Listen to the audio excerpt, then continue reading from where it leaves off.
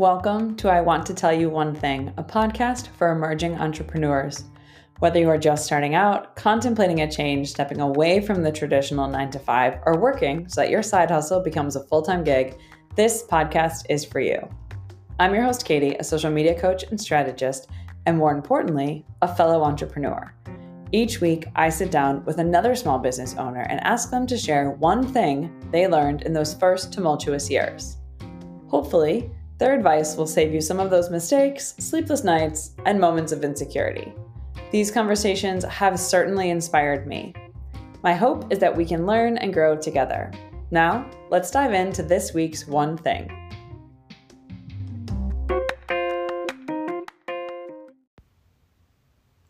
Welcome to episode 25 of I Want to Tell You One Thing. I am shocked that it is already episode 25.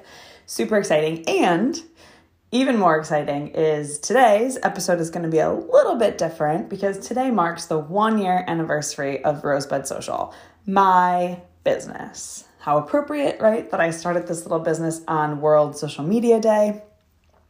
So I wanted to take a break from the regular kind of interview content with other small business owners and share a little bit more about me, about my business, about its history, and the lessons I learned in this first year. So let's start off and let me give you a little bit of history about who I am and what Rosebud Social is all about. So I started way back in the day with a journalism degree and worked for many years kind of writing about business topics, commercial real estate, really specifically. And I worked that niche for many years as a freelancer, as a full-time journalist, and all of that. And at one point, I was working as a freelance journalist covering the Midwestern kind of social media, the Midwestern commercial real estate market. And my boss asked me to be less creative in the content I was submitting. And for me, who is a very, very creative soul, who loves that kind of a thing, that was hard. That was really hard to hear. And I realized, okay, I needed to find a creative outlet that would work and kind of fulfill that need in me and not allow it to spill into the content that I was writing for this company. And so I started a fashion kind of lifestyle blog at the time called Motley Chic. It still exists today. It's kind of transformed more into Midwestern millennial lifestyle than necessarily just fashion. But that's how I got my start. And that was 13 years ago now that I started this blog. And this is when blogging was really new. Just a few journalists were sharing their outfit of the day pictures and kind of maybe an occasional recipe or something like that. But it wasn't the thing that it is now today. And social media wasn't super big either. Yes, Facebook existed. Yes, Twitter existed a little bit, but not too many people were super into it. Launched into Twitter at that time as well. And anyway, the blog ended up kind of taking off. And so this fun little hobby I had became a side hustle very quickly, and then it eventually became my full-time job when I realized I made more money in one post for the blog than I made in an entire month of freelance reporting. So I kind of did that, and I've been doing now kind of full-time content creation, influencer, blogging for about 4 years or so. Would have a couple other side jobs just to make sure ends met every month. But for the most part, right, the blog and the Instagram account and all of that of Motley Chic was my full-time gig. And as part of that, I was working with a lot of different small businesses locally in the Chicagoland area where I was based at the time, but then also a lot of small businesses online. And often when I would work with them and we would, dialogue back and forth about what they wanted the content to look like or what they were hoping to achieve, with the collaboration we were in the midst of, many of them would comment and say, I wish I knew how to do XYZ on social media, or I wish I knew how to, complete a more robust influencer campaign or something like that. And I found myself kind of giving them some free advice and talking it through a little bit more, trying to help them with some strategy. I very quickly realized, wait, I could turn this into a business, and I could, on top of my influencer and kind of content creation side of life, I could assist fellow small business owners and businesses that are amazing, but just don't have an amazing social media presence, and I could help them. And that's how Rosebud Social came to be. The original iteration of it, I was going to call it Stag Marketing, and my dad thought that was the worst name in the world. And he's kind of old school like that. So he was like, do not do that, change the name. And I toyed with it for about a year and then decided, no, okay, I would change it. And so Rosebud Social is what it came to be. Rosebud is from my middle name, which is Rose. And some of my family members, my dad included, call me Rosebud on occasion. So Rosebud Social seemed to work really well. Also, on the blogger side of life, I go by Katie Rose over there. So it was it meshed well together when I started the business. So I decided to fully launch in to Rosebud Social at the very, very beginning of 2020. I filed for an official business. I started putting all of that together. I hired my wonderful web designer, Heather, to create the Rosebud Social website and the logo and the branding and all of that. She did an amazing job. And then on June 30th, 2020, I launched the website, which is what I consider the official start date of Rosebud Social. And now, a whole year later, here I am, still running Rosebud Social, still doing a little bit of work on the Motley Chic side of life, but really kind of transitioned fully into this coaching and strategy and social media world and a little bit away from the content creation, although I still love it and I still love the collaborations that I get. So I wanted to share with you guys a few more than just one thing. I actually have 7 little points of what I've learned from this first year of owning my business. And I really consider this my second business that I've kind of started and put together. Certainly the blog and the influencer side of life was the first, but it happened very organically and naturally. And I didn't set out to do it. It just one day I woke up and realized oh my gosh, this is a business and it's making a ton of money. As opposed to Rosebud Social, where I sat down and was I am doing this. So number one thing that I would want to tell you, for those of you who are starting small businesses, who are in the midst of your entrepreneurial journey, is to stay the course. It takes time. And yes, it takes more time than you think it will, but it is so worth it, especially when things really begin to take off. When I first started, I remember people saying, oh, often people quit just before they make it. And I thought, that's the stupidest phrase. How do you even know that? But I want to share with you kind of a little story of my own journey. So like I said, I launched at the very end of June last year, 2020, made a little bit of money in July, a little bit of money in August, a little bit of money in September, a little bit of money in October, pretty much no money in November or December, just a little bit, not too much. And so by mid-December, I was like, I can't do this. I can't do this anymore. I got to be able to pay my bills. Maybe I need to find a job. And I started looking on LinkedIn. I started kind of not applying necessarily for jobs, but looking and kind of putting feelers out. And every job I would see, I'd be like, oh, I could do this, but this isn't what I want to do. And so I wouldn't apply. And then I'd find another job and I'd be like, oh, I could do this. And this sounds fun, but and I would just have this sinking feeling in my gut that, yeah, I could do it, but this isn't where I really want to be right now. And I was talking to a friend who has owned her own business for about 10 years now. And I was like, I think I'm going to quit. I'm not making any money. Maybe this was dumb. Maybe this was the wrong time because of the pandemic. And she was like, wait, Katie, listen, push until the end of February. And if at the end of February, you haven't seen any momentum, you're not getting anywhere, then maybe it's time to consider a part-time job as you try and work and get it up and running. But she's like, you need a few more months of really pushing this. And I listened to her, and thank God I did, because really nothing in December. January, things started to maybe pick up a little bit. And then February is when I hit my stride.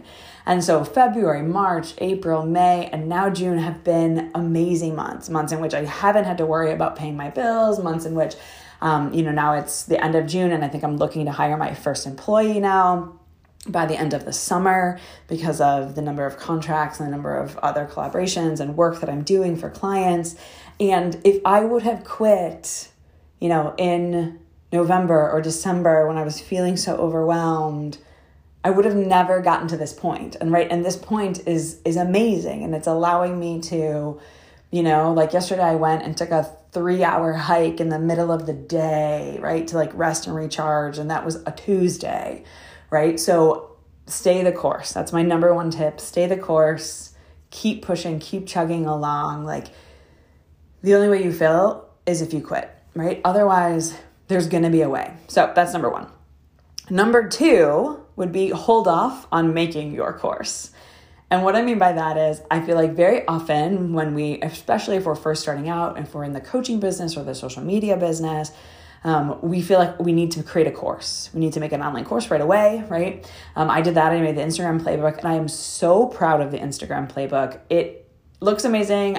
It does great things. It's exactly what I wanted to create in a course. Like none of it, I'm like, oh, I don't love this, or, oh, I want to redo this, but it wasn't the right time to launch. I launched it on Black Friday, along with every other person under the sun who apparently had that same idea to launch on Black Friday or to offer deals on Black Friday. And while it's an amazing course, I just didn't have a big enough mailing list, a big enough audience to really justify all the time and effort and money it took to create the course. And so if I had to do it again, I would have probably held off on creating that course until perhaps 2 years or 3 years in, when I have a bigger mailing list, I have a bigger following, and people who are much more excited to get what I have. So we'll see. Perhaps that means I relaunch the Instagram playbook, or I tweak it in a couple of years and then put it out in the world for people. You can still get it now, the Instagram playbook, and people do on occasion jump in and grab it, but I would have held off on the course if I would have known and launched it at another time. So that's number two. Number three is to work your contacts. I think for me, what I found that was the biggest game changer between, the first half of my business year, right? July through December, and now the second half of my business year, January through June. I was trying to do it kind of all, not on my own, but through, my Instagram contacts and through my blog contacts and that kind of a thing, who I know, but I'm not super close to. And then in January and February, I was like, okay, I need to start reaching out to people I know work in the industries that I want to work with, or I know who know people there, and work that. And that has made a huge difference. Almost all of my clients now are people who I either know personally or I know someone who knows them, basically. And that is really, really key. So work those contacts that you have, even if it's, second degree contacts, you know how on LinkedIn, right? Like, oh, you have 2 degrees of separation, like work those contacts and take advantage. And as part of that, I think keep making new connections. That's one of the things that I love about this podcast. I want to tell you one thing. It's amazing. I have met so far, that you guys have been introduced to, 24 other small business owners who are all doing amazing different things. There are several more interviews in the queue lined up for the next several weeks. So, I have met and talked with over 30 different people about the businesses that they own. And those are new connections for me, right? And that's so helpful and so important. And whether anything comes from them or not, it doesn't matter, because I am connected with more people. And maybe at some point down the line, they'll connect me with somebody else, or I'll be able to connect them with someone who needs their services. So keep making those connections, keep working your contacts. Number 4, focus on your unique strengths and your skill sets. And I think especially when you're first starting out, you have a certain number of skills, you have certain strengths, and you want to really think, okay, how do I specifically tap into that and work those? And then you can broaden your horizons if you want to later on. But sometimes when we start out too broad and we have it narrowed in our, focus, narrowed in our audience, really figured out our niche, we end up trying to talk to so many people and we end up talking to no one. And I think this is especially true when you have such a diverse set of interests, which is totally me, right? Like I love craft breweries. So I was like, oh, I could work with craft breweries, but I also love like small fashion boutiques. And I was like, oh, I could work with them. And then I also love all these people who are like trying to make a living with their MLM, right? And I was like, oh, I could work with them because I know so many people who sell Juice Plus and Monat and all of that. And I was like, oh yeah, I could do this. And I'm interested in all of those fields and I could very easily create content for all of those fields.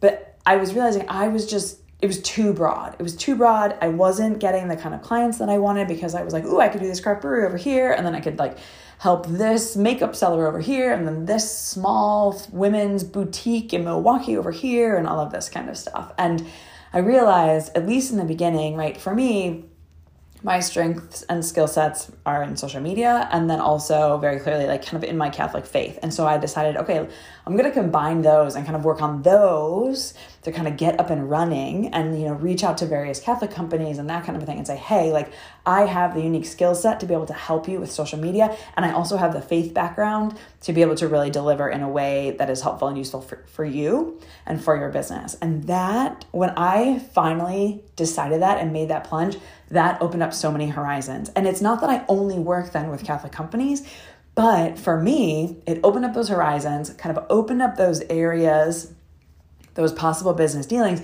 and then also gave me more momentum to start working with others as well. So I have a diverse set of clients, but that's kind of where I started, was focusing on that unique strengths and those unique skill sets and really, really diving in that sense. So that was number 4. Number 5, never stop learning. I think this is, crucial and key.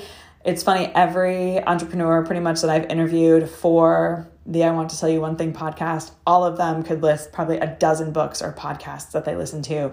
You know, none of them, as I was talking, said, oh, like, I don't read books. Like, oh, I don't.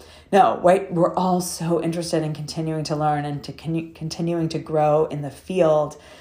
So, you know, reading those books, listening to those podcasts, even talking to other people in your field or even talking to people in your niche. Maybe they are potential clients and you're just doing a little bit of audience research and niche research. That can be really, really good too.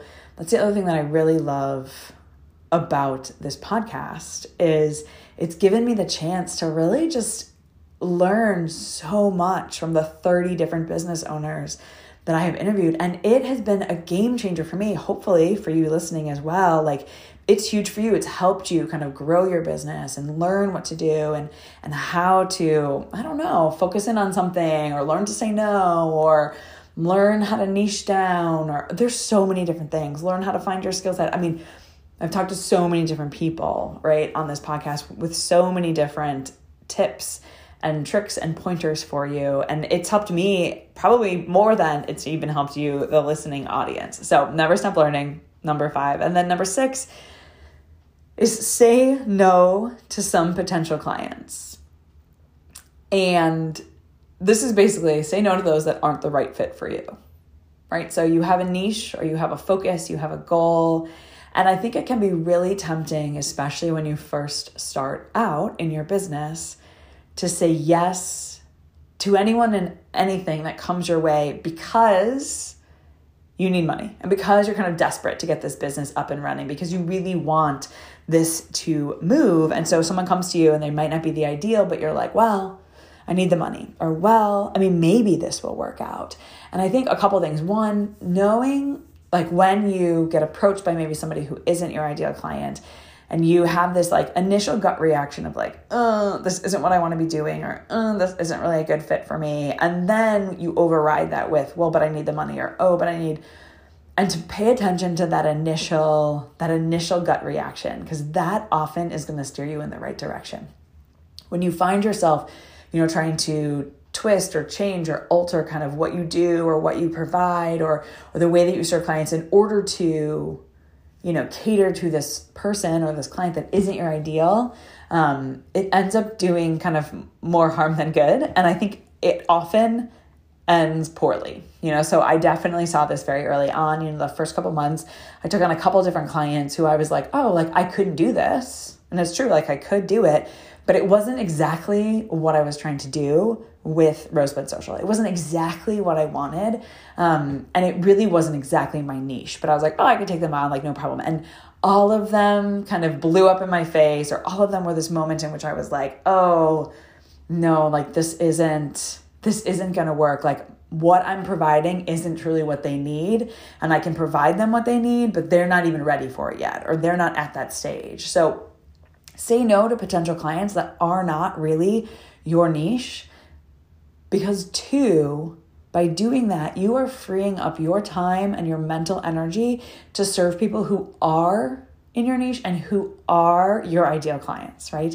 And when we have filled our day with so many people who are not really our ideal clients, we really are doing ourselves a disservice because we're zapping and sapping kind of all that energy away from us to serve the people who we really want to be helping, we really want to be giving to. And then 7, be totally you. Be you in the way that you work, be you in the way that you sell, the way that you create content, the way that you deal with clients. It can be really tempting. I was thinking this as I was actually scrolling through my Instagram account recently, and I follow obviously a lot of other kind of social media coaches and strategists and all of that kind of stuff. And like, I love it. I love to see what they're all doing. But I think that early on, I would look at all the things that they were doing and then I'd be like, oh, well, I have to do exactly that, right? I have to sell the way that they're selling, or I have to create content the way that they're creating content.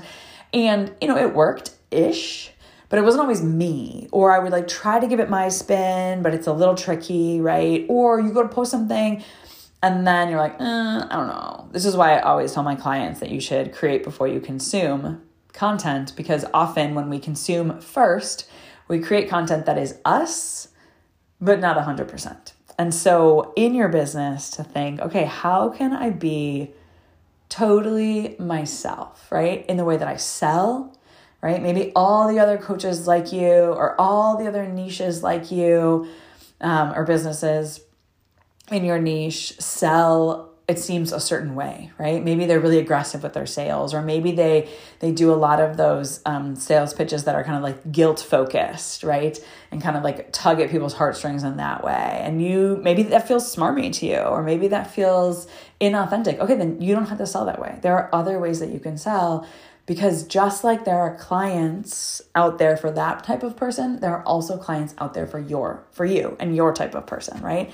And so really showing up as totally yourself and just like embracing that, launching in, being you and going for it is the way to be. And so to really, every time you go to post, every time you go to do something, you'd be like, okay, is this totally me? In the way I'm working, the selling, creating content, dealing with clients, dealing with whatever that comes our way in the small business world, which is a lot, let's be honest, being totally you. So those are my 7 tips. I'm going to run over the 7 really quick again in case you were taking notes or you wanted to dive back. So number 1 was stay the course.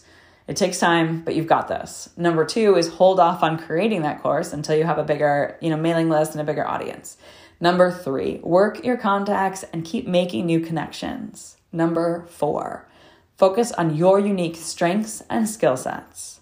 Number 5, never stop learning. Number 6, say no to those potential clients that are not your ideal customer. And number 7, be totally you. So I hope that's been helpful for you. I hope if you are in your first year or 2 or 6 months or whatever and kind of struggling through this entrepreneurial journey, I hope this helps. I hope this podcast has been helping you as well. It has been so much fun to do this and really put it out into the world. You'll see several more episodes in the weeks to come. Then I'm going to take a brief month break before launching back in with more interviews. So you will get more of that as well. And as always, if you want to connect, I would love to connect with you. Slide into my DMs. You can find me on Instagram. For my business account, it's just Rosebud Social. You can look me up on the website, rosebudsocial.com. Shoot me an email, katie@rosebudsocial.com, or even find me on my Instagram influencer account, which is Motley Chic. So love connecting with everyone. Love that this podcast hopefully has brought you value and has helped you on your path. And stay tuned for the weeks to come.